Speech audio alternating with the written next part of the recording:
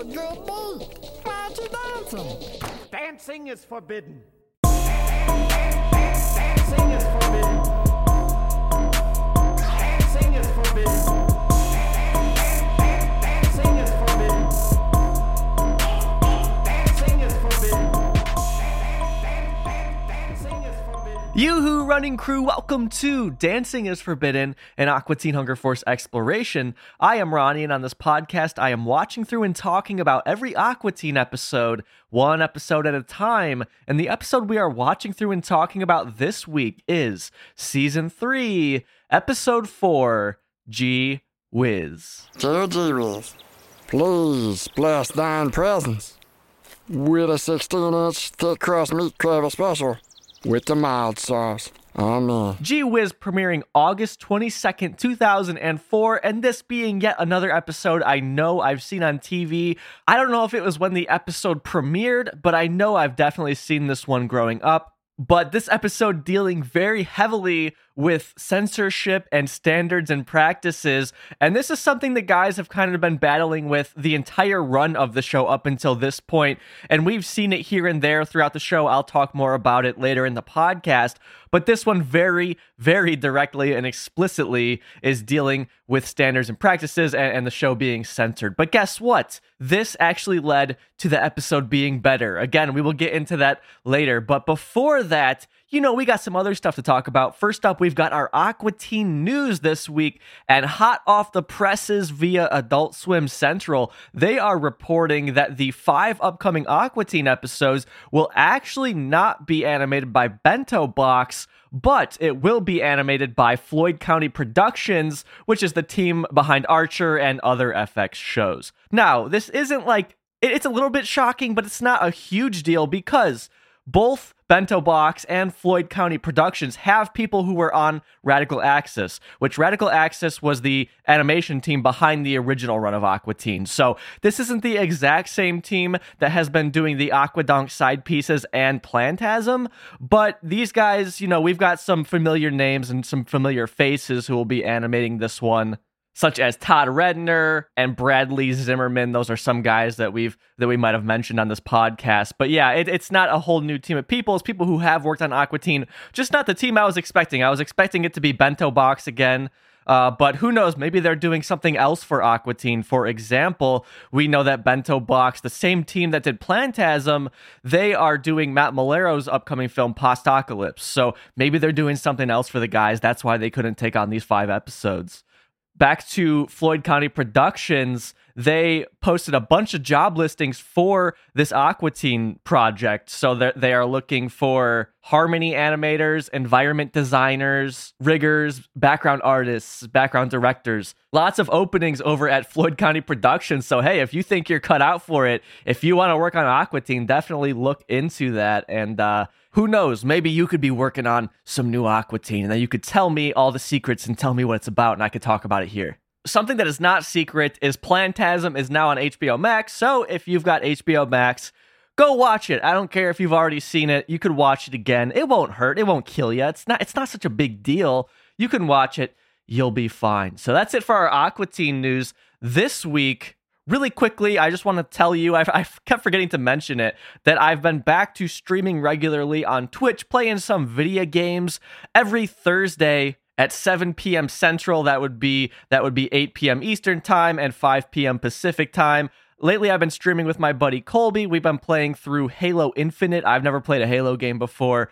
So if you want to come hang out, there's an opportunity there. And also, I am working on doing another stream of Aqua Teen Hunger Force, the very unofficial game. We streamed that last summer. I would like to stream it again with more advertisement ahead of time so more people can see this incredible fan game that is just really, I mean, it'll fucking knock your socks off. It's so good. So I'll keep you updated there. But again, if you want to hang out every Thursday at 7, you know where I am at. I guess you don't. It's twitch.tv/Ronnie Neely. Link to that in the show notes. Okay, look, it's late August 2004. Let's see what the heck was going on in pop culture at the time. I gotta know.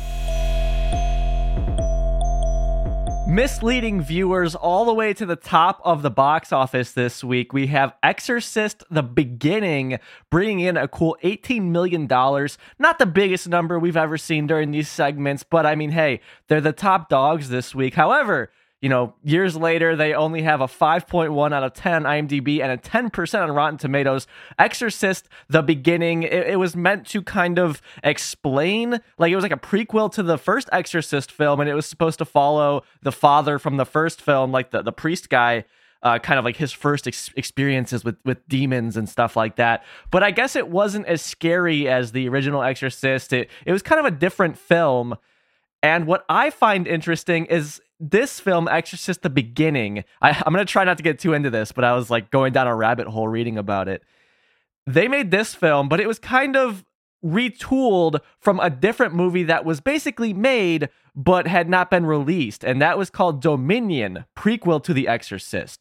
So they put this one out in 2004 called Exorcist: The Beginning, the one that's at the top of the box office, but a year later they finally put out Dominion, prequel to The Exorcist. So The Exorcist has like two prequels that came out like 1 year after a year apart, basically. It's a very strange situation. I guess neither of them are really that good, although Dominion is considered to be better. But back to what I said at the beginning, where this film was misleading people, Linda Blair was actually shocked when she discovered that Warner Bros. Had used her image and voice in the promotional campaigns unauthorized for this film. And Linda Blair, she played the little girl in the original Exorcist back in the 70s, and she's not in this movie. That's what makes it weird that they were using her performances to advertise this film that really didn't have, she wasn't in the film. So it's just kind of weird there. And the original writer of the Exorcist films, William Peter Blatty, he said that watching this film was his most humiliating professional experience. So he was not a fan of this film, and he actually went on to like Dominion, the other prequel that came out in 2005. He thought that one was fine, but I guess this one was just utter dog shit. I mean, the ratings kind of explain that, and I looked into it for you.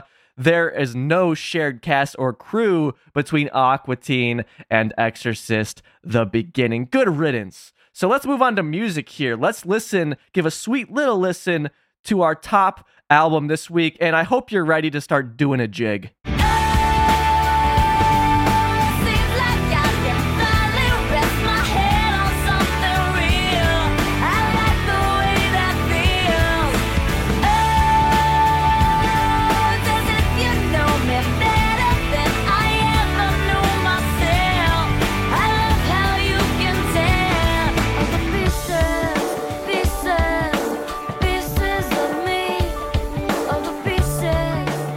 We have Ashlee Simpson, Jessica Simpson's sister, with her album Autobiography, selling over 286,000 copies this week, this being her debut album. And I take it that Ashlee was kind of pushed into the music world, basically just capitalizing off of her sister's name and riding on her sister's coattails.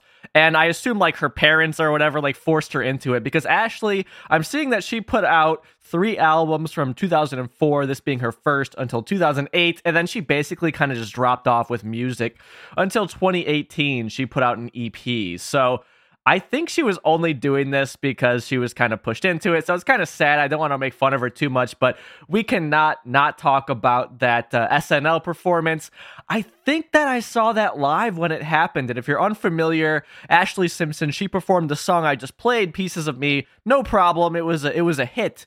But then she went to play another song and she's kind of dancing.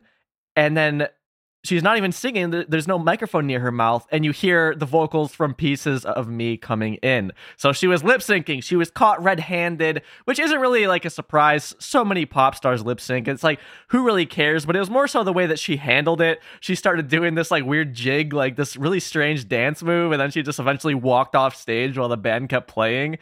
Really, really awkward. But like, I don't blame her. Like, what would you do in that situation? I would have done the same thing. I mean, maybe my dance moves would have been a little bit better, but I would have done just about the same thing. But that SNL fiasco happening October 23rd, 2004, so 2 months from the day this Aqua Teen episode premieres.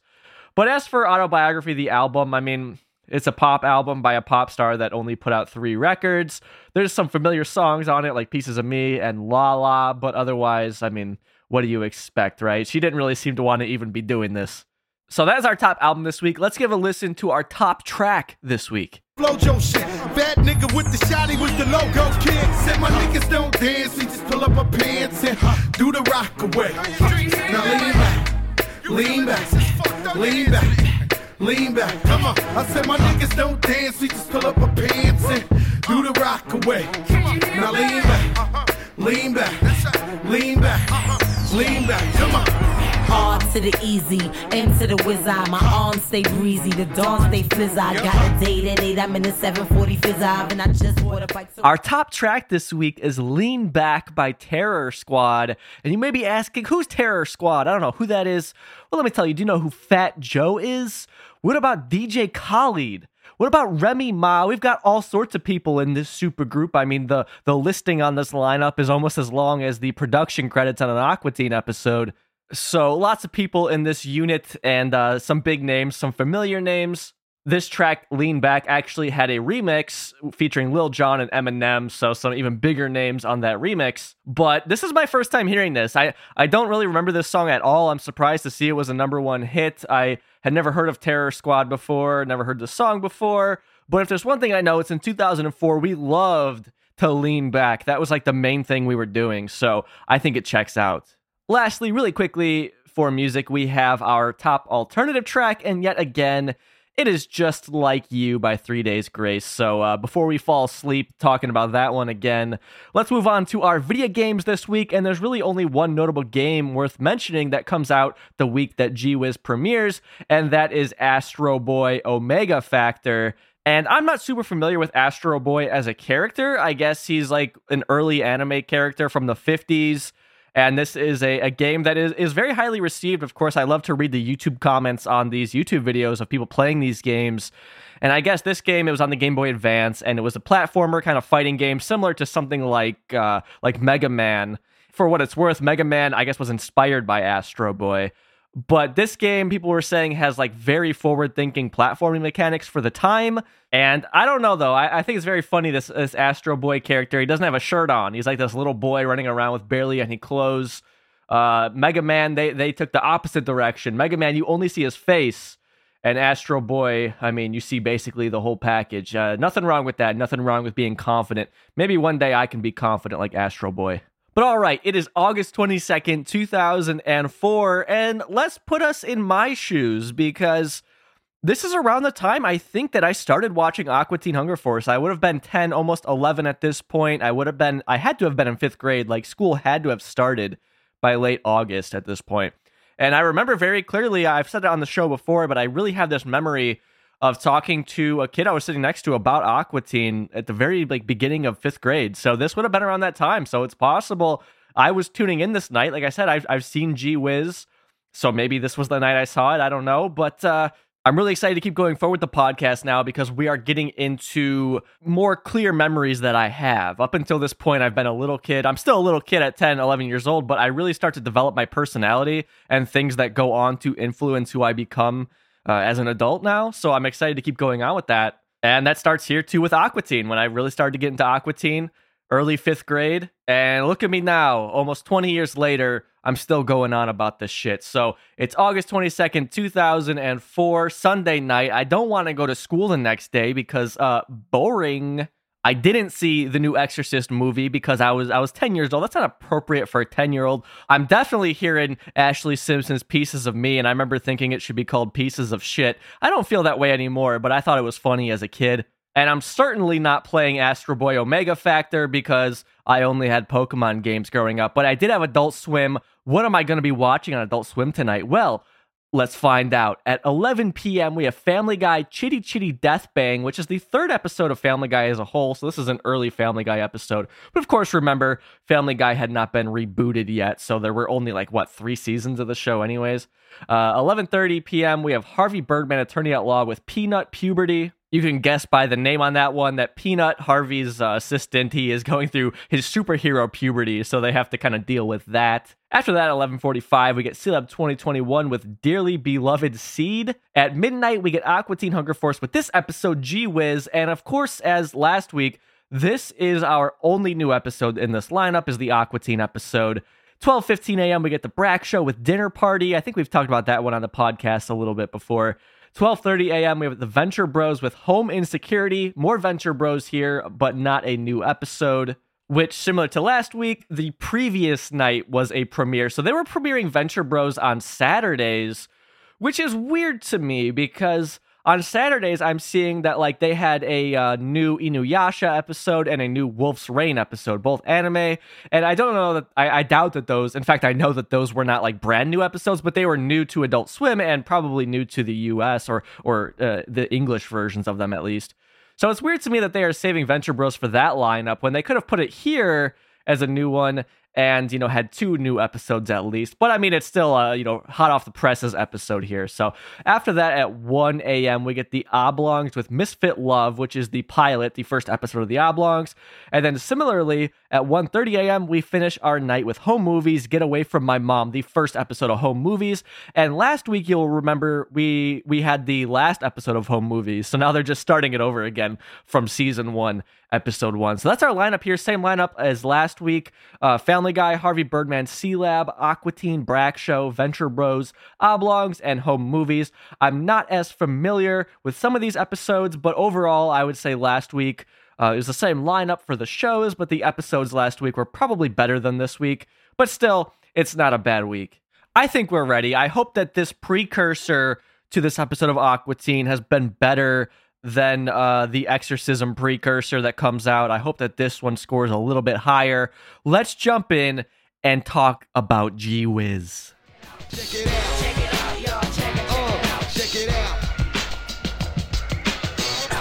Gee Whiz premiering August 22nd, 2004 with a TV-14 DLV rating for suggestive dialogue, coarse or crude language, and violence. Not really a surprise here because of all the play that they will have on censorship and standards and practices. That's really where a lot of this comes from. Otherwise, the episode isn't super violent or just edgy when they're not making fun of standards and practices, which is a little taste going forward of what the kind of theme of this podcast episode will be regarding how they dealt with censorship on the show.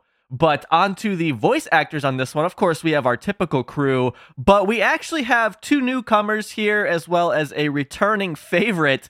Let's talk about our returning favorite. We have George Lowe, who we will see towards the beginning of the episode, of course, voice of Space Ghost, and he plays himself on Aqua Teen. I mean, you know who George Lowe is.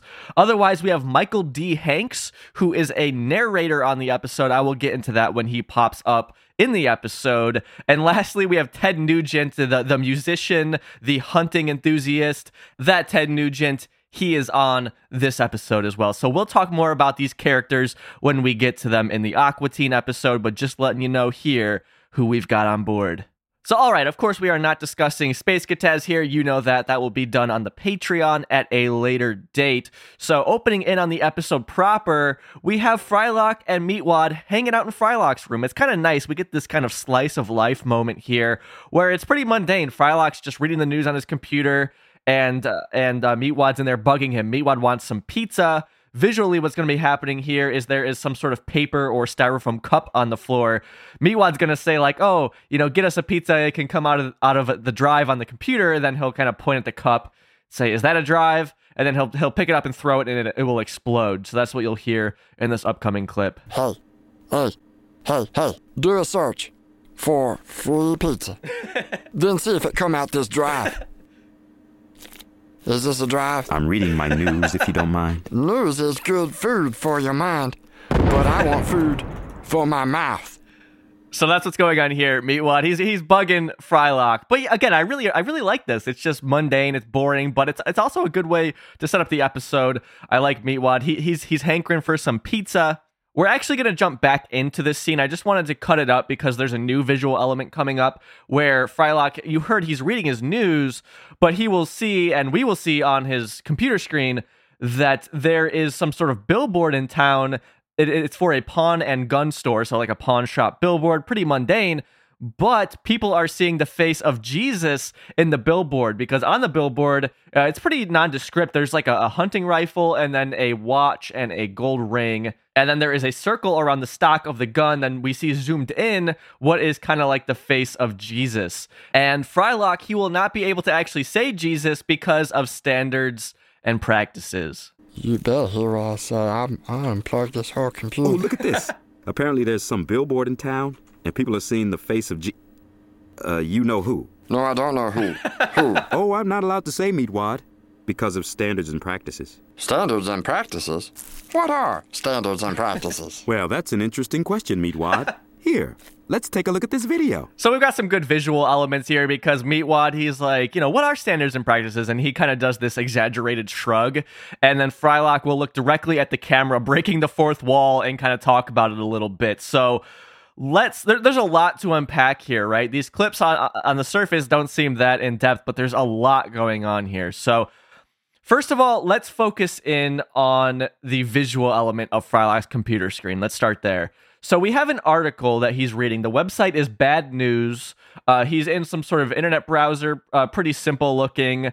At the top, there's like an A with a circle around it, kind of like the Internet Explorer logo, which would have been an E with a circle around it back in the day.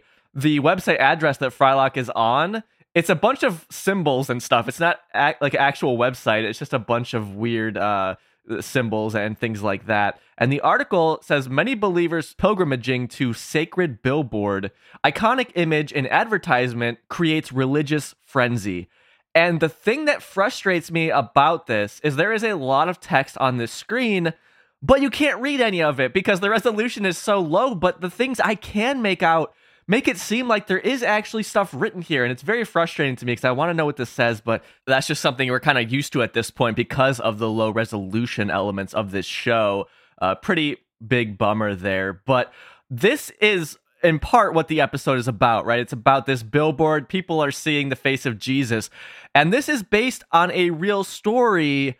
And the real story is even fucking crazier than this, okay? So this is like a pawn shop billboard, and we see what kind of looks like the face of Jesus. Now, this is obviously a drawing meant to imply the face of Jesus, which is different than a real image. The real thing that this is based off of, this is an Atlanta thing, so this is Matt and Dave bringing in their Atlanta elements into the show.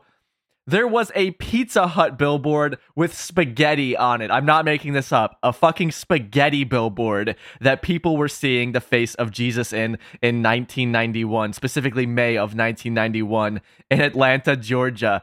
And I'm reading some old news articles about this, and there's like a human element to this piece. I guess the lady who found it, her name was Joyce Simpson. She was a fashion designer in Atlanta, and she was singing in the choir, and she was thinking about leaving the choir, like a church choir, to sing professionally. I don't know in what capacity, but she was thinking about leaving the church choir, and she was, kind of praying on it when she looked up at the spaghetti billboard, the Pizza Hut billboard, and she saw the face of Jesus, and that told her everything she needed to know. She needed to stay in that church choir because Pizza Hut spaghetti told her so. And this kind of blew up.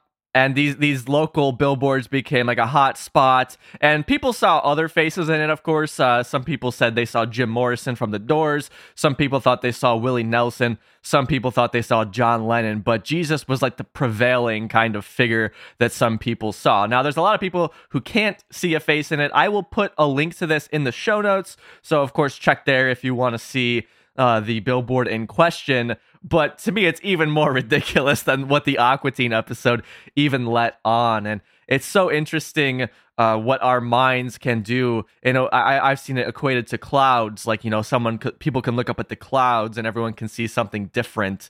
And the way that our brains are hardwired biologically to find meanings in these patterns. So a part of me doesn't want to make fun of people and blame people for this because genetically speaking, that's how we survived up until this point, was making those connections. So it's like we have this biological need to do this, but you can't help but laugh at it because it's like, we should know better, right? You should know that that isn't really Jesus's face on a fucking bundle of spaghetti on a fork. And speaking of, making these connections here, I find it funny that this Aqua Teen episode is kind of spoofing a Pizza Hut ad, but we have a little Meatwad here. He wants pizza, and I have to say this worked on me subliminally. Matt, Dave, I hope you're getting a kickback because I couldn't help but buy some delicious Pizza Hut while working on this episode of the podcast.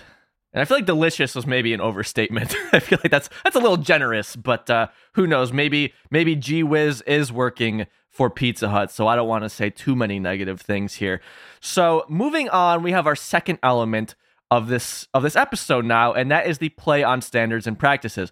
And my impression is that these S&P references were added towards the end of the show's production. So initially, the episode was about the billboard, but they probably were saying Jesus, and that was kind of it. And then when they were told, no, you cannot actually talk about religious things in this episode, that's when they went to add all this S&P stuff. You have, the whole skit of Frylock can't say Jesus, and they will continue on with that theme throughout the episode. But then, again, just that cheesy kind of Meatwad shrugging, oh, what is that? And then Frylock looking directly at the audience and saying, oh, and then kind of explaining what it is. So moving over to the commentary on this episode, Dave says that they really hit a stride of not getting any pushback from S&P on their episodes. So to jump back to Unremarkable Voyage, I was saying, I wonder if they were getting stuff cut from that episode that would have made the episode better because that episode was very reliant on shock and gross out humor. Apparently not, because Dave did say, we were hitting a stride where we weren't getting any pushback. But yeah, he says the one big bump with S&P was all the Jesus stuff in this episode where that they were even told at one point the episode was dead. They wouldn't be able to fix it. But apparently they did, because the episode did come out. But Dave also mentions how they would do these big focus groups, and by they I mean like the production companies and stuff. And people didn't mind sex, violence, masturbation, even pedophilia. But when it came to Jesus, that's when people would get offended. And you have to remember, this is the early 2000s. I think nowadays that wouldn't really be the case. But back then, it was certainly an issue, especially closely after 9/11. But okay, let's put a pin in this. Let's jump back into the Aqua Teen episode. And Frylock, he's going to be booting up a video to show Meatwad and really the audience to explain what standards and practices is. And this is hosted by George Lowe. Again, he's all over. He's like the godfather of Adult Swim in many ways. And we see his same visual element that we saw back in Mail Order Bride. He was the DJ for the wedding with Carl, Shake, and Svetlana. Well, now he is presenting here. This was supposed to be like a corporate video. And we will see a nun. He will blow her head off with a shotgun, and blood will squirt out. And that will be like unacceptable. They can't do that. And then we will see George Lowe again. He's like, all right, here's how you have to do it. And then he will blow her head off again, but there will be no blood and a rainbow will come out. After that, George will make some kind of racial remarks. And at first he messes up, and there's like visually a red X across the screen. You'll hear the sound effect there. And then he will say the correct terminology, and there will be a green check across the screen. Standards and practices are a vital link in keeping good and funny ideas away from you, the television viewer. Watch how this nun reacts when we blow her brains out. No, permission not granted. Oh no, somebody's going to get an email. What's a better, more acceptable solution?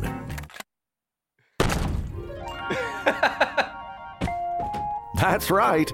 A happy and colorful rainbow. Although not nearly as funny, it's guaranteed not to offend the black people. No, unacceptable. Ooh, did I say black? I meant to say minorities. Acceptable. Looks like someone's about to get an A. By following the rules, you're guaranteed to make a mediocre product that no one can relate to. So very like cheesy kind of production on this video. It's George just in some sort of presentation room. And it's so funny, like when he blows the nun's head off the first time with the blood, there's blood smeared all over his face. And yeah, just you hear these digs at standards and practices, which is something we know that they have had to deal with. So I don't know how much I've talked about this on the show, but Back in season 2 in Revenge of the Trees and in Kidney Car, there are references to Judith Dre. And so in Revenge of the Trees, we have Judith Dre paving, and then in Kidney Car, we have Judith Dre towing when like Meatwad gets his invoice. And I reached out asking, trying to figure out who is Judith Dre. What I heard is that she worked in Standards and Practices, and so my guess is that the original jokes they wanted to put, like the titles, got rejected, so they just put Judith Dre. And we can see that again in Total Recall. And, we've kind of touched on this, but I have new information here for you. And that there's a very, very, very brief point in the episode where there are F-bombs on Frylock's computer screen when Carl's brain is hooked up to it. And then on HBO Max, they went back and edited that, and it says Bagley a lot, and turns out that James Bagley worked in Standards and Practices as well. So they've been dealing with this a lot of having to change things, and usually they'll just use the S&P person's name instead, which I think is very funny. But those are more subtle digs. Here we have a very loud and obnoxious dig hitting you upside the head. You can't ignore it. But I think it's funny, and I think it makes this episode very unique that we will continue to see this theme throughout the episode. If I could talk really quickly about George Lowe and his character model here, in the commentary, they talked a lot about how George would keep complaining about his character model and keep wanting them to redo it, so they'd have to keep redrawing stuff. And eventually they just got sick of having to deal with him because of how many redraws that he wanted on his model. And they warn anybody like, hey, don't let the person have say over their basically animated counterpart, because you'll go back and forth forever about it. People are so precious about this. And to talk about Plantasm, one of the characters is supposed to be Dave's wife. And Dave kind of got into the commentary there, how he's like, all right, how many times do I ask them to redraw this? Because I realize I'm being ridiculous at this point. So even Dave, he can't fight the urge to complain about this thing. It's just like a natural thing that we all have, where we're very picky about what we want the drawings of us to look like.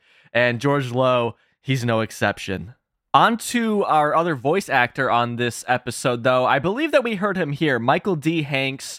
He did narration work for Turner Classic Movies, and his work seems to mostly be in narration. So I think he was the other narrator in that previous video, a very small part, and I honestly don't expect that they brought him in to record him. I think that they probably just used those voice lines from something else. I can't imagine they brought the guy in just to do that. I mean, they had George Lowe. They could have had him do a voice or anybody else do a voice. So I think that they just repurposed Michael D. Hanks' narration from some other Turner project here. Going forward with the episode, anytime a character swears, it will play like a sound effect over it, and then we will get the kind of like that buzzer noise and then a red X across the screen, similar to the presentation video that they were just watching. So very short clip coming up. We're going to get Meatwad's kind of reaction to this. So you see, Meatwad, that's why I can't say the J word. I don't understand English. That's okay, Meatwad. No one else will either. So we have Frylock again staring right into the camera and giving a huge grin directly to the audience. So again, Matt and Dave just going after Standards and Practices here. And I find it funny because like that whole video part, that wasn't originally in the episode. It was only after they had to deal with all the S&P stuff. So it's kind of funny that because of that, it kind of pushed this episode in a more inappropriate direction. So there wouldn't have been that whole part with blowing the nun's head off. They added that after the fact. So inadvertently, Standards and Practices made this episode even more kind of edgy, and is a reason for more of the ratings on this one than I think it otherwise would have had if they were just making references to Jesus.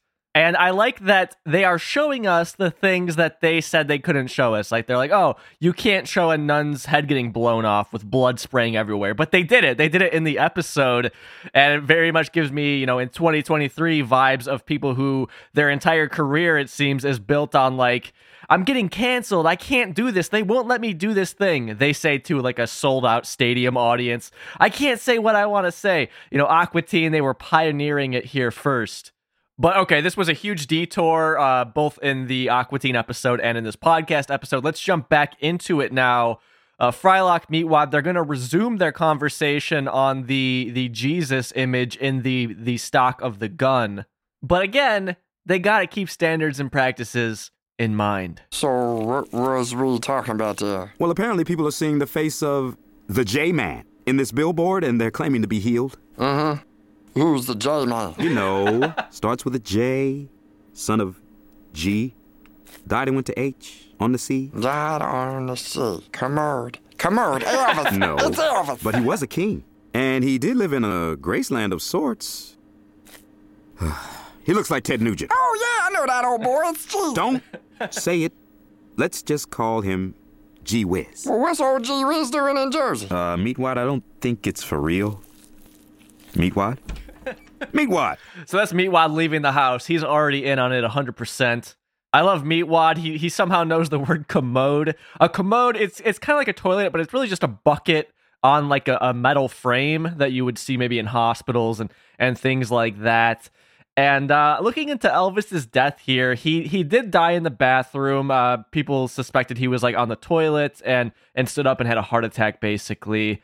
But what really shocks me, like there's a ton of reports on Elvis's death. I'm not going to focus too much on that, but I didn't know Elvis was only 42 when he died. I thought he was in his 50s. Like the way he looked, that's a rough 42 right there. I didn't know he was so young. Again, just based on what I'd always seen him looking like, I thought definitely in his 50s. But wow, that's something to think about there. So Meatwad, he is out the door and he is at the billboard now. I'm surprised he found it. I'm surprised he knew where it was, but he's right there and he's praying for the thing he wants most of all. Dear Jesus, please bless thine presence with a 16-inch thick crust meat craver special with the mild sauce. Amen. And please bring a side of wings while we rate. Meatwad, what the hell are you Shut doing? up, he's making pizza. Who is making pizza? Gee whiz, don't you see his face? He's right there. Where? Down near the butt of the gun. All Ted Nugent looking. Meanwhile, the real G Wiz was a black man.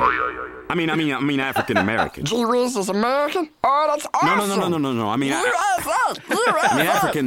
African. Not in Papa Bible. He looked just like Ted Nugent in there. Whatever. You done? There's our second Aqua Teen episode in a row with a USA chant from Meatwad. But to speak of the visuals here, it's just, the big billboard. So we've already talked about that. But underneath the billboard, there's a little bit of like a memorial or some sort of shrine to Jesus. There's like a little picture of Jesus, some flowers, some candles, and then like a wooden leg randomly somebody left there. It's just very funny. But little Meatwad, he's just there on the side of the road praying. He really wants a pizza. And I'm glad that they brought this up because I failed to mention it in the previous episode, Remooned. And that a lot of Remooned was about, like, there's a big focus on them wanting food. They really wanted that gas station food. And that is something that we have talked about a lot on the podcast in regards to Aqua Teen. Like, they're always hungry, it seems like, which is ironic given that they are these food products. And having grown up poor, I can understand this. Now, luckily, I always had something to eat, but you would definitely be like, oh, I wish we could have, a pizza or something like Meatwad wants here. He really just wants a pizza. And on the surface, you could be like, oh, yeah, pizza's a good food. He just wants it. But you have to realize this is a character without any money, without any real means to get the pizza. And that's just something I appreciate about this show because I've definitely been in Meatwad's shoes before. So I'm glad they brought that back up here because I forgot to mention it in Remoon, but it's always a fun thread to follow in these Aqua Teens episode where they're just perpetually wanting food. Something else to mention about that clip is Frylock gets dinged for saying that Jesus was a black man. He has to change it to African American, which of course is funny because Carrie Means himself is black. I'm not going to get into this because, racial identity is a very personal thing for people, but I do enjoy the way that Meatwad's like, oh, he was American? Sweet, because Frylock says African American, which is kind of like a fallback term that people use, which it's a term I think that has its purpose, but, not when you're referring to somebody who is not American. And I have seen, say, somebody who was black from the UK be called African American. It's like he's not American. What the fuck?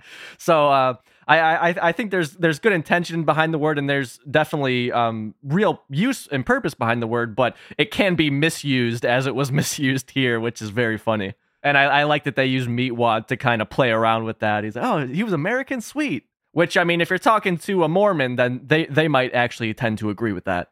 But of course, the whole idea of a Caucasian Jesus is ridiculous. He was from the Middle East. Come on.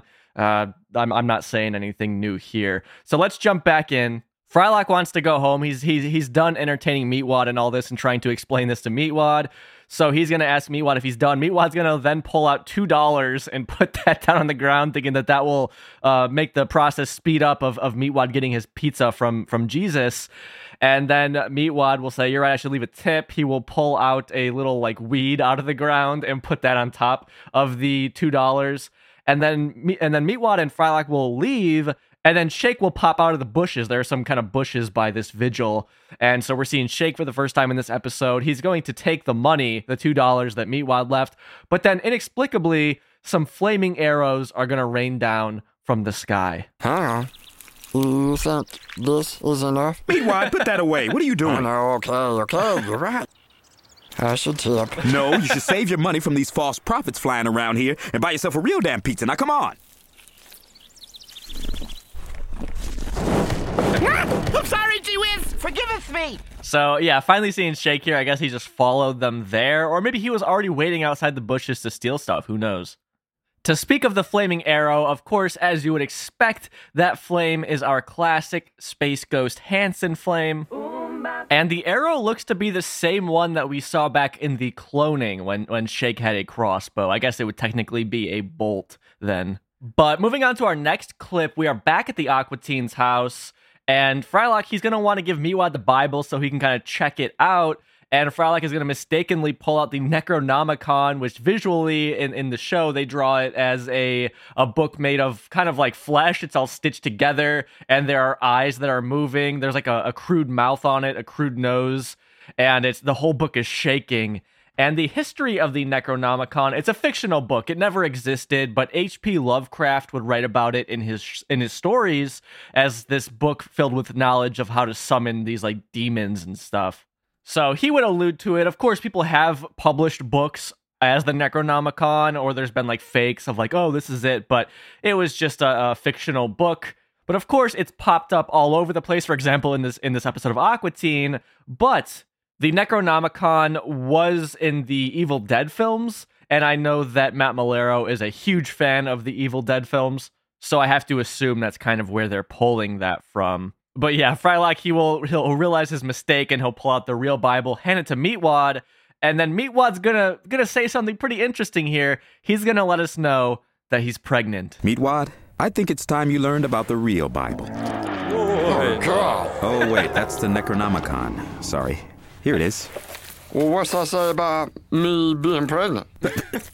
Nothing. Well, they need to update it now, because I'm pregnant.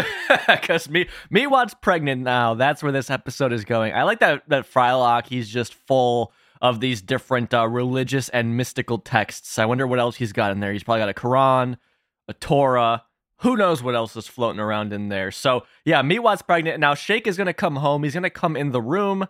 He will be holding a flaming arrow from the previous scene, and we will learn more about Meatwad's unexpected expecting status. Does that friggin' book say anything about flaming arrows? And where have you been? At work. I got jobs. Well, guess what? Meatwad's pregnant. True that. Meatwad, you can't possibly be pregnant. You have little faith. How do you know that? First off, you're well, you're kind of I don't know, you're a male. I am. Awesome, that is so cool. I always wanted a gender. Do you even know how people get pregnant? No, but I know how I did. I was touched by the power on my unit in broad daylight. Starring Lou Diamond Phillips. You're not pregnant. Of course he is. Now I can wail on you for two. Okay, but let's do it later, okay? Right now, my little boy needs his rest. So Shake, he had a stick. He just had it out of nowhere and starts beating Meatwad. Meatwad got stuck in the stick and was like moving up and down. But Meatwad, as you heard, was pretty chipper about it. But he's like, I have to be responsible now. My little boy needs some rest, so you'll have to beat me later. But I really like what's going on in this episode. We're very quickly moving between these kind of different topics. And now the episode is shifting from the billboard so much as to now Meatwad is pregnant. There was some sort of immaculate conception that happened when he was at the billboard. So I really like the way that this one is growing and kind of adapting to what is going on.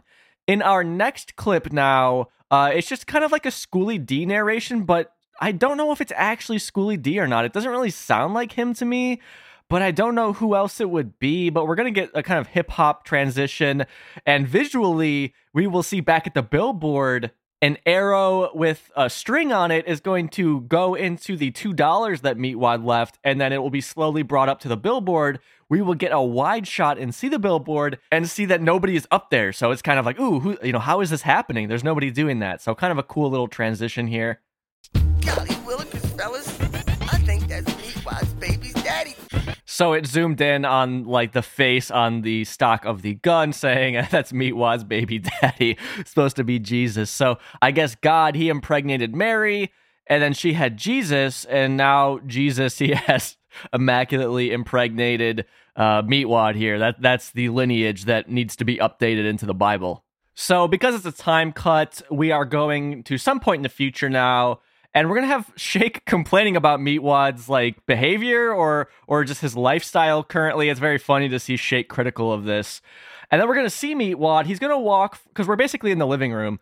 Meatwad's going to walk through from the hallway into the kitchen. We'll follow Meatwad into the kitchen. So that's another episode where we are in the kitchen, which is nice to pop in here every once in a while. I'm glad they're using this asset more in season 3 than they did in previous seasons.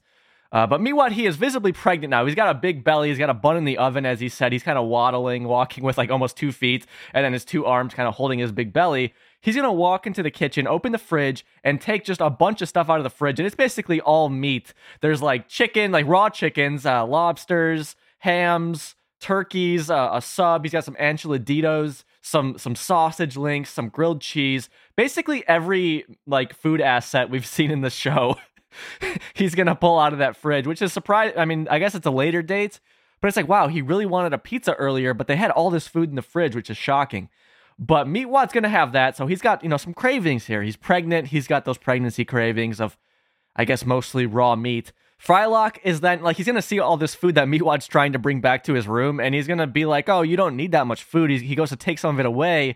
This causes Meatwad to freak out. I think he starts, like, hissing, but he just starts flailing his arms everywhere, and the food goes everywhere. So there's food all over the living room and all over the hallway now, and Meatwad will kind of apologize for this. He's been sleeping for 3 friggin' days straight. I don't do that because I'm not irresponsible and don't go out and get knocked up every time there's a party at the frat house. Shake, he's not pregnant, okay? Well, he's getting bigger down there. Have you seen how he eats? It's disgusting. He doesn't even look at it anymore. He just shovels it in. Whoa, maybe we... Damn! Oh, boy, I apologize. My hormones are going nuts. Now, please, if you would, get the out of my way. I mean, how many times do I gotta write ice cream on this list before someone gets a gear and brings home the ice cream? Maybe I should get a steak knife and etch it in your mother forehead. How hard can it be? Ice mother cream. I guess that's the price I pay for living with 2 morons. Meatwad absolutely going off here. We have Shake and Frylock kind of backing up with these shocked looks on their faces here. And I do want to mention that it was revealed in the commentary that Dave's wife, Lisa, was pregnant with their son, Max, when they were making this episode. In fact, they had their baby shower in the middle of production on it. So I have to wonder how much is Dave here pulling from his real life experience. Now, I assume that a lot of this is very fictional, but I have to assume it's rooted in some sort of reality. But yeah, you heard, not only does Meatwad have these cravings, but he's also very on edge. He's very hormonal, I guess, at this stage in his pregnancy. And then they throw back to these standards and practices moments where every time Meatwad swears, of course it's edited, but with a funny noise. But every time he's swearing too, on the screen, we see there's that red X from the original video that they watched at the beginning of the episode. It's kind of interesting how they carry over this editing technique in like a film they watched in the episode to the episode itself. I think that's kind of cool. Speaking of the visuals, there is a visual error here. By like the divider thing between their kitchen and their living room, there's a chicken that's kind of like clipped through the floor. Kind of hard to explain, but if you check out the episode, you'll see what I mean. But moving on now, Shake and Frylock, they're going to talk about what just happened with Meatwad. Again, the room is just glittered with meat products, basically. And Meatwad will come back in, but this time he is noticeably less angry. What happened to courtesy? Did it just disappear? I just can't believe it. Who would make love to that? How do you make love? Do you have a book? What? How do you do it? I'm asking. I guess it was an immaculate... Convection. Oven.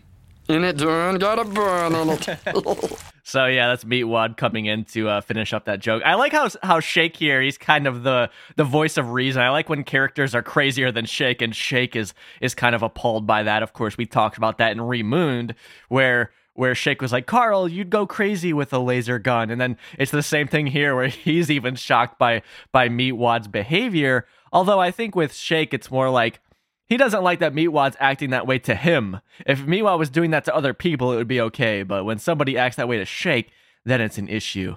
I also like the undertones, and we will see this more throughout the episode, of Shake being jealous almost. That I guess that Meatwad is pregnant with like this holy child, but also that Meatwad got to have sex. I think there's a little bit of jealousy from Shake there.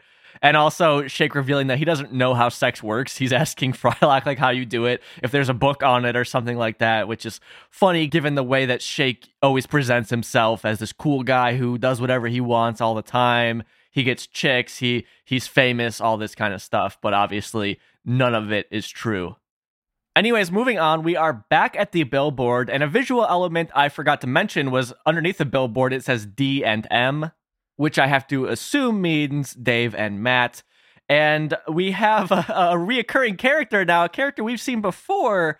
We have the homeless guy from Spirit Journey Formation Anniversary. Of course, this is a character that does pop up throughout the run of the show. We talked a lot about him back in that episode, but voiced by Matt Malero. I guess I forgot to mention Matt on this episode at the beginning.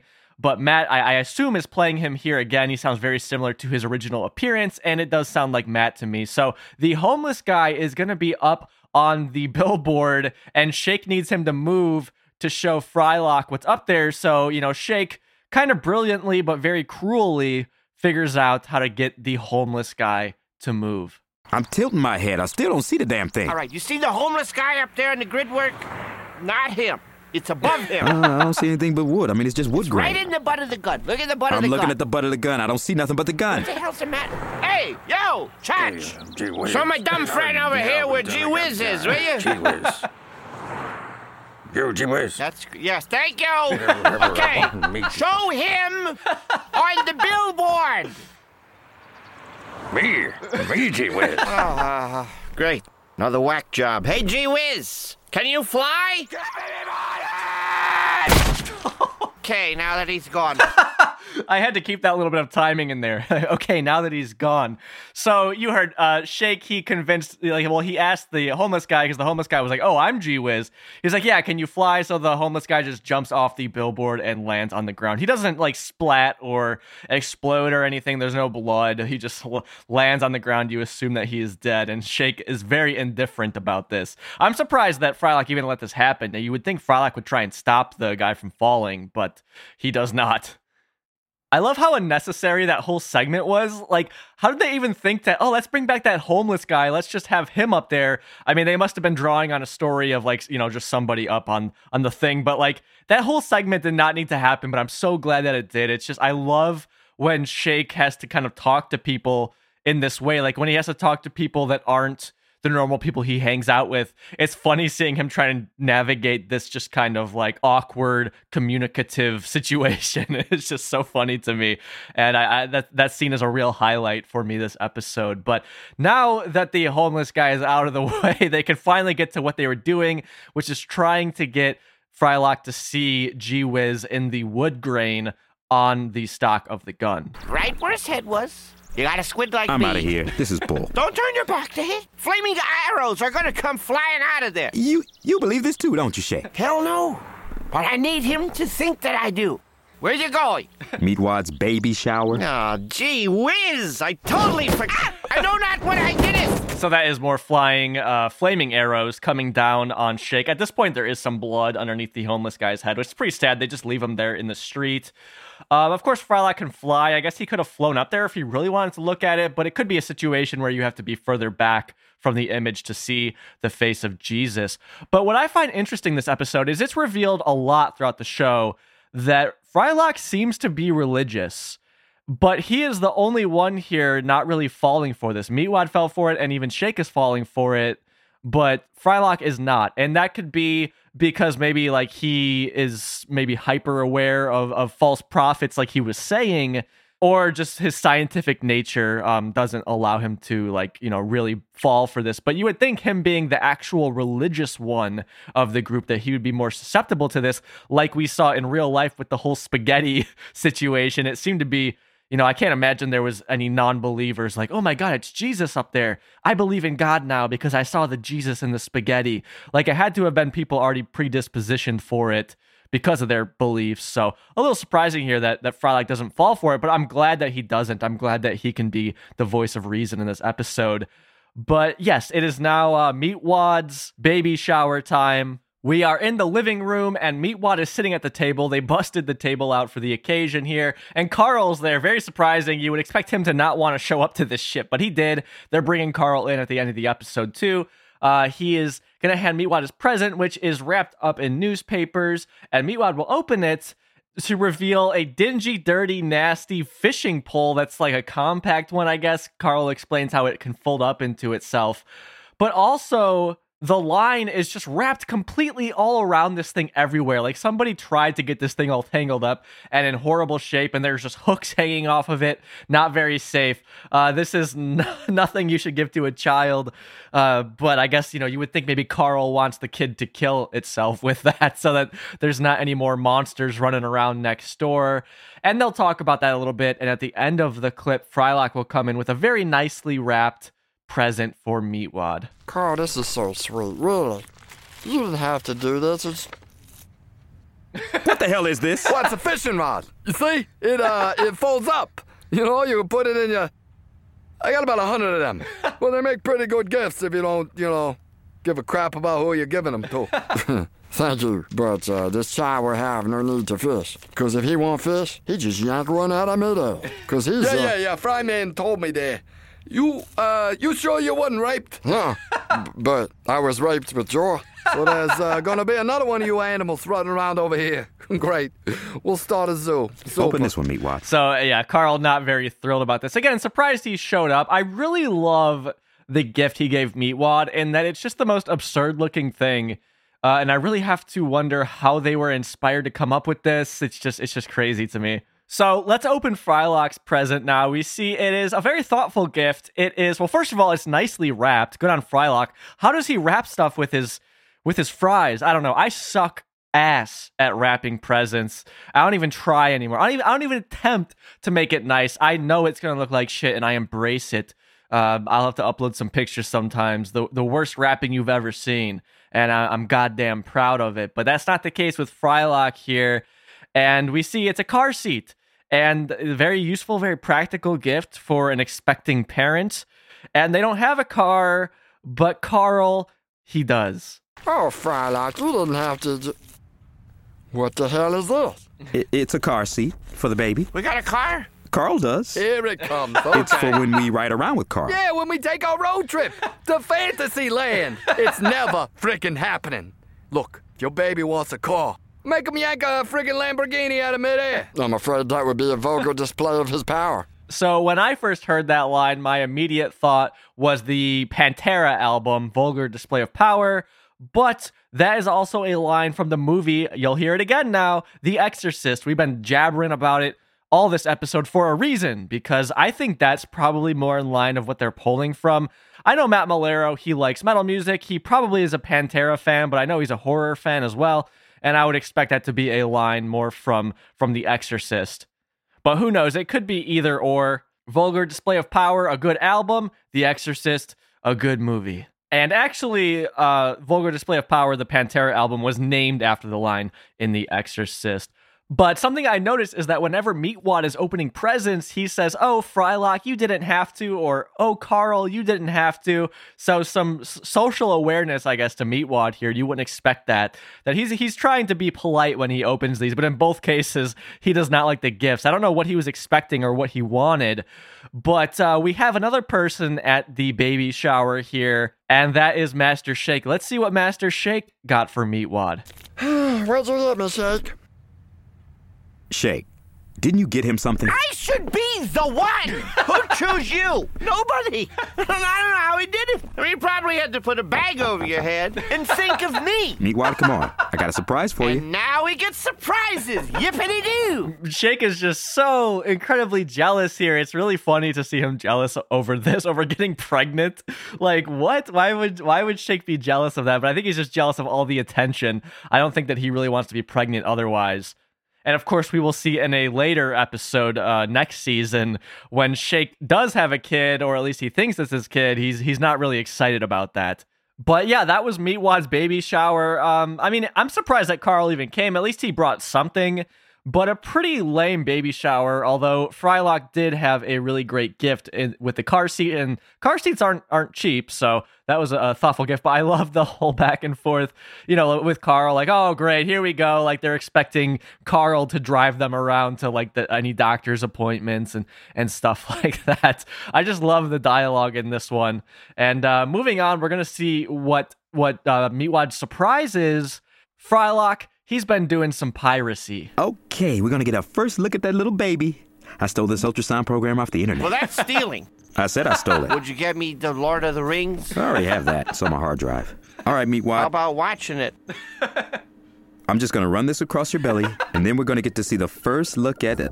So yeah, Frylock, he has the ultrasound equipment, and then he also he illegally downloaded the software to run it. The software is called Cyber Ultrasound Pro version 3.2, and we see this product licensed to Dr. Paul Rubenstein, I think it says, OBGYN. There's a serial number there, and the logo for this program, it is a fetus with the umbilical cord coming out, and then it turns at the end into the handle thing that you put on the belly to actually, see, like, to do the ultrasound part. So very funny. And I love the back and forth with Shake and Frylock here, because it comes up that Frylock has Lord of the Rings and Shake wants to watch it. So there's like that awkward silence, but visually out of nowhere, Frylock just like really angrily glares at Shake. Like, you can tell he's getting pissed off. So I love that little detail. It just adds to like a comedic kind of physical humor, and also just this body language kind of communication we are seeing between these characters, which is not new to this season, but we have been seeing it a lot this season with a little bit more action and expressiveness from the characters, because their budget and technology allowed them to do more of that over the previous season. So I'm really appreciating that here. It just adds like a whole other level to some of these jokes. Of course, I have to call Shake out as a hypocrite, because he is, yelling at Frylock for stealing this program, when back in Mayhem of the Moonanites, Shake was perfectly fine with the Moonanites stealing stuff for Shake, and I'm sure there's some other instances that I am forgetting. But let's move on with this ultrasound. I mean, you heard there the music started to get a little dark, and it will continue to do so, because we are going to see inside of Meatwad, and it's not a baby as you would expect. It's a million spider eggs. Is this the Lord of the Rings? Oh my gee! What? What's about to happen? Is this the scary part? This can't be right. Do we have his daddy's beard? I want him to have red hair. Meatwad, I think you better take a look at this. Well, clearly these are eyeballs that he needs so he can see everything that's going on in the world that's evil. They're spider eggs, Meatwad. Well, he works in mysterious ways. Who? The spider? Yeah, let me see that again. Again, great dialogue here. Visually with the ultrasound, it looks really cool. And in the commentary, I couldn't tell if he was serious or not, but I think he was serious. Dave was saying that he gave Bob Pettit his ultrasound for his son. And Bob used that as a reference here, because there's like all sorts of information on the sides of the screen, but the only thing I can make out is the patient name is Meatwad, but otherwise, like, I don't know what anything else means, and I don't know if it's even particularly interesting information, so I'll just leave it there. But in terms of like where you would expect to see the baby, yeah, it's just a bunch of little dots all moving around, and Meatwad says, those are the eyes so that they could see all the stuff that's going on in the world. But Meatwad kind of in denial that it's not like a messiah or a savior. It's just a bunch of spider eggs inside of them. However, we are about to witness the miracle of birth now. Continuing on, the eggs are going to start to hatch, I guess, because Meatwad's stomach will erupt and a bunch of spiders will just be shooting out of his stomach everywhere, all over the room. And then Shake and Frylock, they're going to book it, just run out of the house and lock Meatwad in there. Oh, my goodness. You must have picked up a spider on the side of the road or something. Will someone please tell me, is what we're watching the Lord of...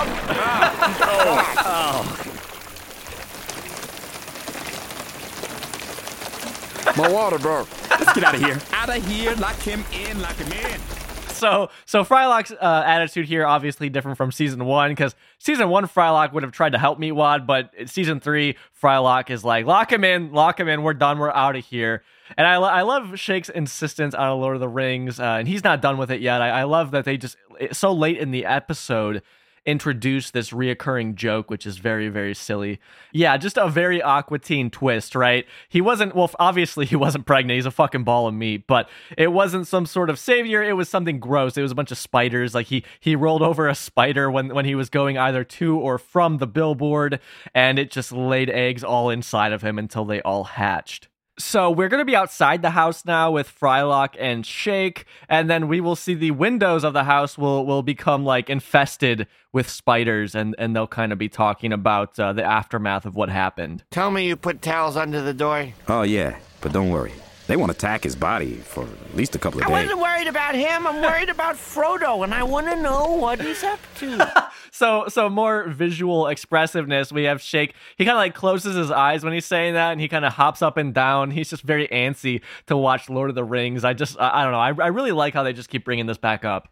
But to complete another running joke throughout the episode, they've been referring to how Gee Whiz looks like Ted Nugent. They're going to have Ted Nugent in the episode now. He's going to pop up, and visually, the character looks like Ted Nugent in that he's like a white guy with long hair and a beard and a mustache. But he's wearing no clothing at all, except there's a badger where like a loincloth would be, and he's wearing combat boots, and he's holding like a composite bow, or like a compound bow, I guess. So that's his character here. He also has a blue headband on. And according to the commentary, Dave says that Ted Nugent was recorded in Texas, and he ad-libbed most of his lines based on what they wrote for him.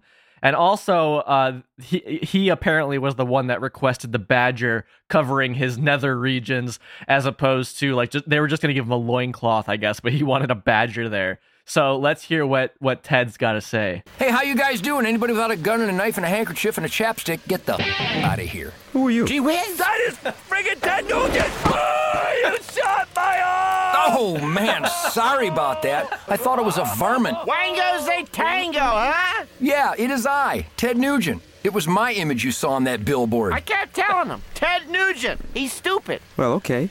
But why are you here? Hey, which of you numbnuts left $1 in front of my billboard? Hey, Nuge, you come sign my arrow? Don't move, man. I got a cat scratch fever loincloth. I still wear on laundry day. I'm telling you, don't move. Why, what's the... Ah! So that is Carl exploding. So you could hear what happened. Ted Nugent just shot Carl because Carl saw him and got excited because Carl loves 70s and 80s rockers.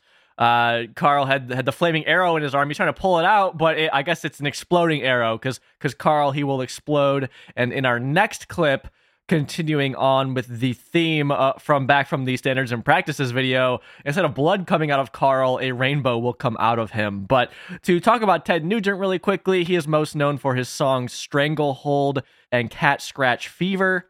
As a kid, I always thought it was Cat Scratch Beaver, but those are honestly the only two Ted Nugent songs that I know. But I was looking up some lyrics to an interesting Ted Nugent song here. This song is called Jailbait. Ted was 32 when he wrote this. Let me read you this classic piece of music here. Well, I don't care if you're just 13. You look too good to be true. I just know that you're probably clean. Jailbait, you look fine, fine, fine. It's quite all right. I asked your mama. Wait a minute, officer. Don't put those handcuffs on me. Put them on her, and I'll share her with you. So, yeah, that's Mr. Family Values, Ted Nugent there, who likes to parade around for politicians and stuff. That's what he's kind of getting up to. And something else I want to mention, which is very, very funny. So back in the 70s, Ted talked about how he dodged the draft by basically shitting and pissing in his pants and just seeming like somebody who was completely incapable of serving in the military to get out of the Vietnam War. Which, look, man, I'm not going to make fun of you for that because the draft is bullshit, but you can't claim to be Mr. I love America, I'll do anything for America, and pull shit like that. You just can't. They're just not compatible. However, in 2018, he tried to walk that back and say, no, I never did that. I made that story up because I thought it was funny. Even though when I read the story that he made up about shitting and pissing in his pants, it doesn't seem like he made it up, but he's now saying he made it up and that he never got a 4F classification from the military, meaning that you're basically incapable of serving. He's like, yeah, I never got a 4F. But then multiple people have dug through the military records and found that he was in fact given a 4F. So it seems for now like his initial claims that he shit and pissed his pants to get out of the draft are true, which again is funny for somebody who claims to be Mr. Patriotic. So that's enough about Ted Nugent. If you want a whole fucking montage, a whole symphony of just disgusting shit and hypocrisy, just look them up yourself. You're free to do so.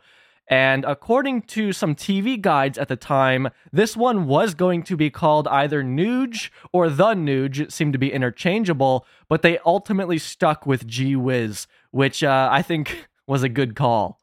So let's jump back into our episode. Remember, Carl's his head basically got exploded. A rainbow's going to come out. The Aqua Teens are going to swear, but it'll be censored. So at the very end, the last thing you will hear is Michael D. Hanks deeming this episode acceptable. Well, I'm sure glad that wasn't blood. I would have been offended out of my ass. Me too, you mother suck. Acceptable.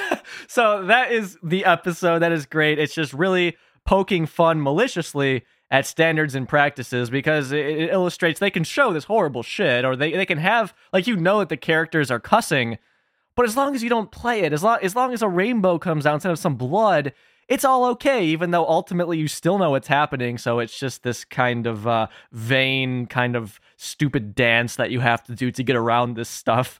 But yes, that is Gee Whiz. And typically I would go and talk about some discussion that was had the night this episode aired.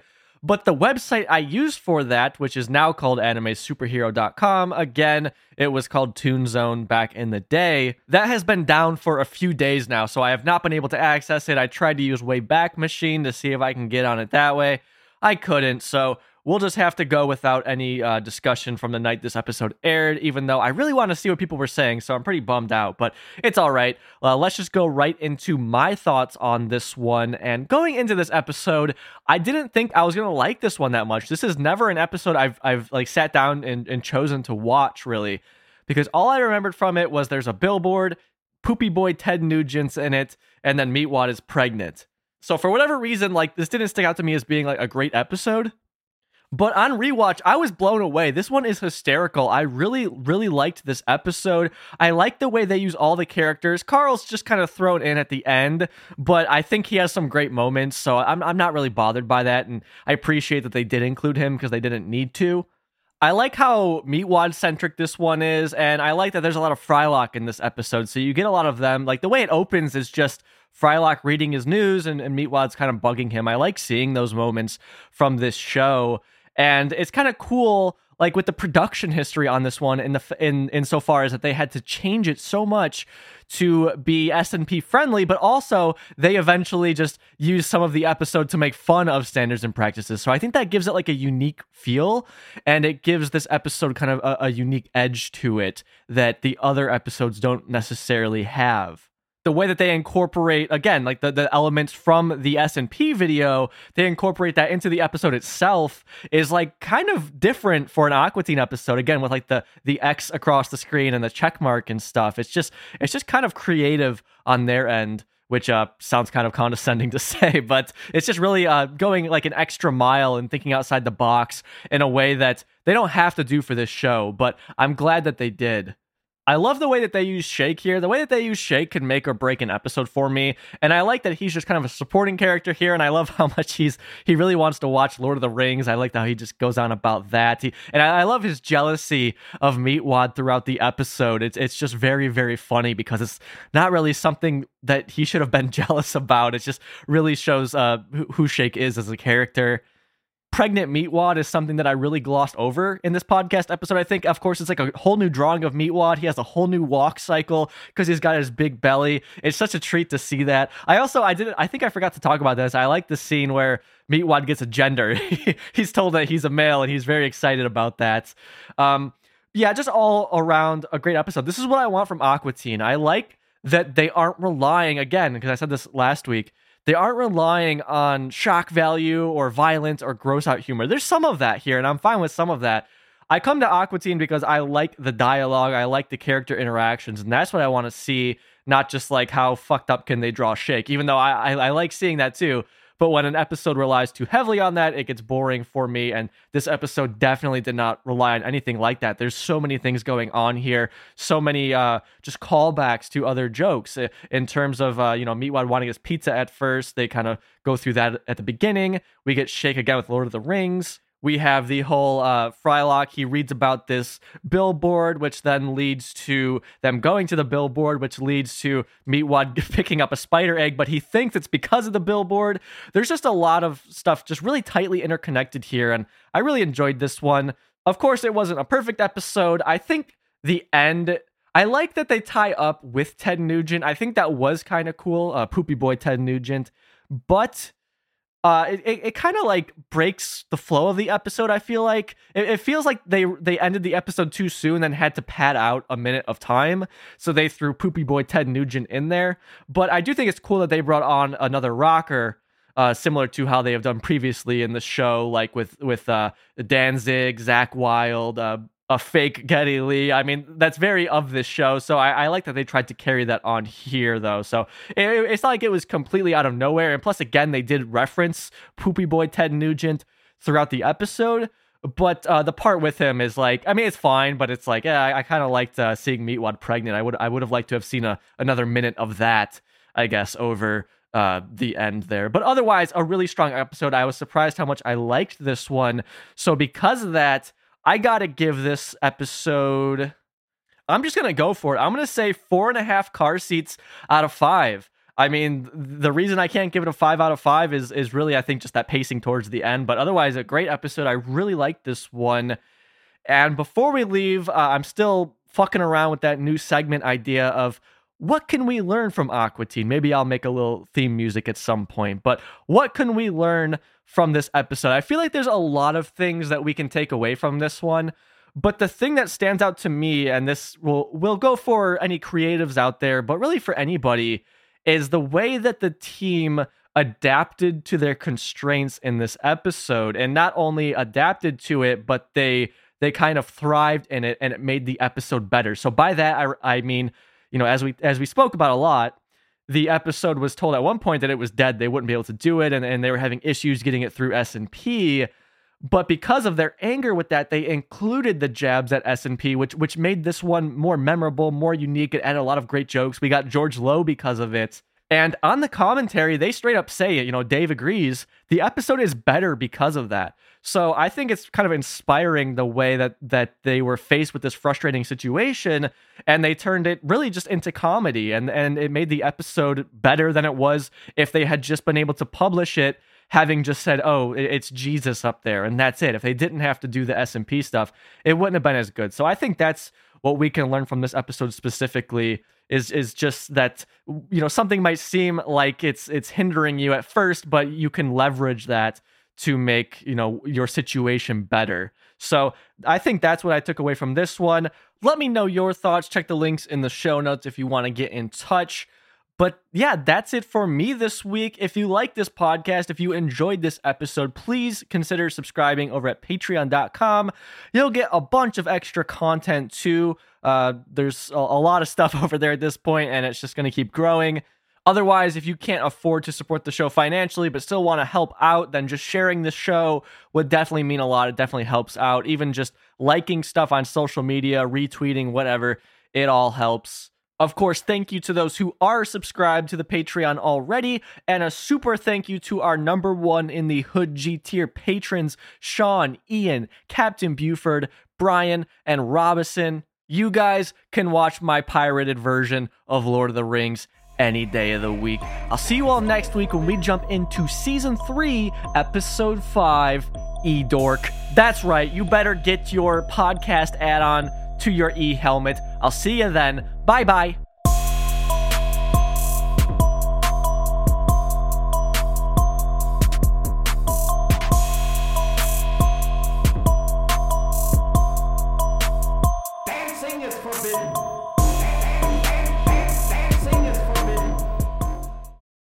car? Carl does. Here it comes. Okay. It's for when we ride around with Carl. Yeah, when we take our road trip to Fantasyland. It's never frickin' happening.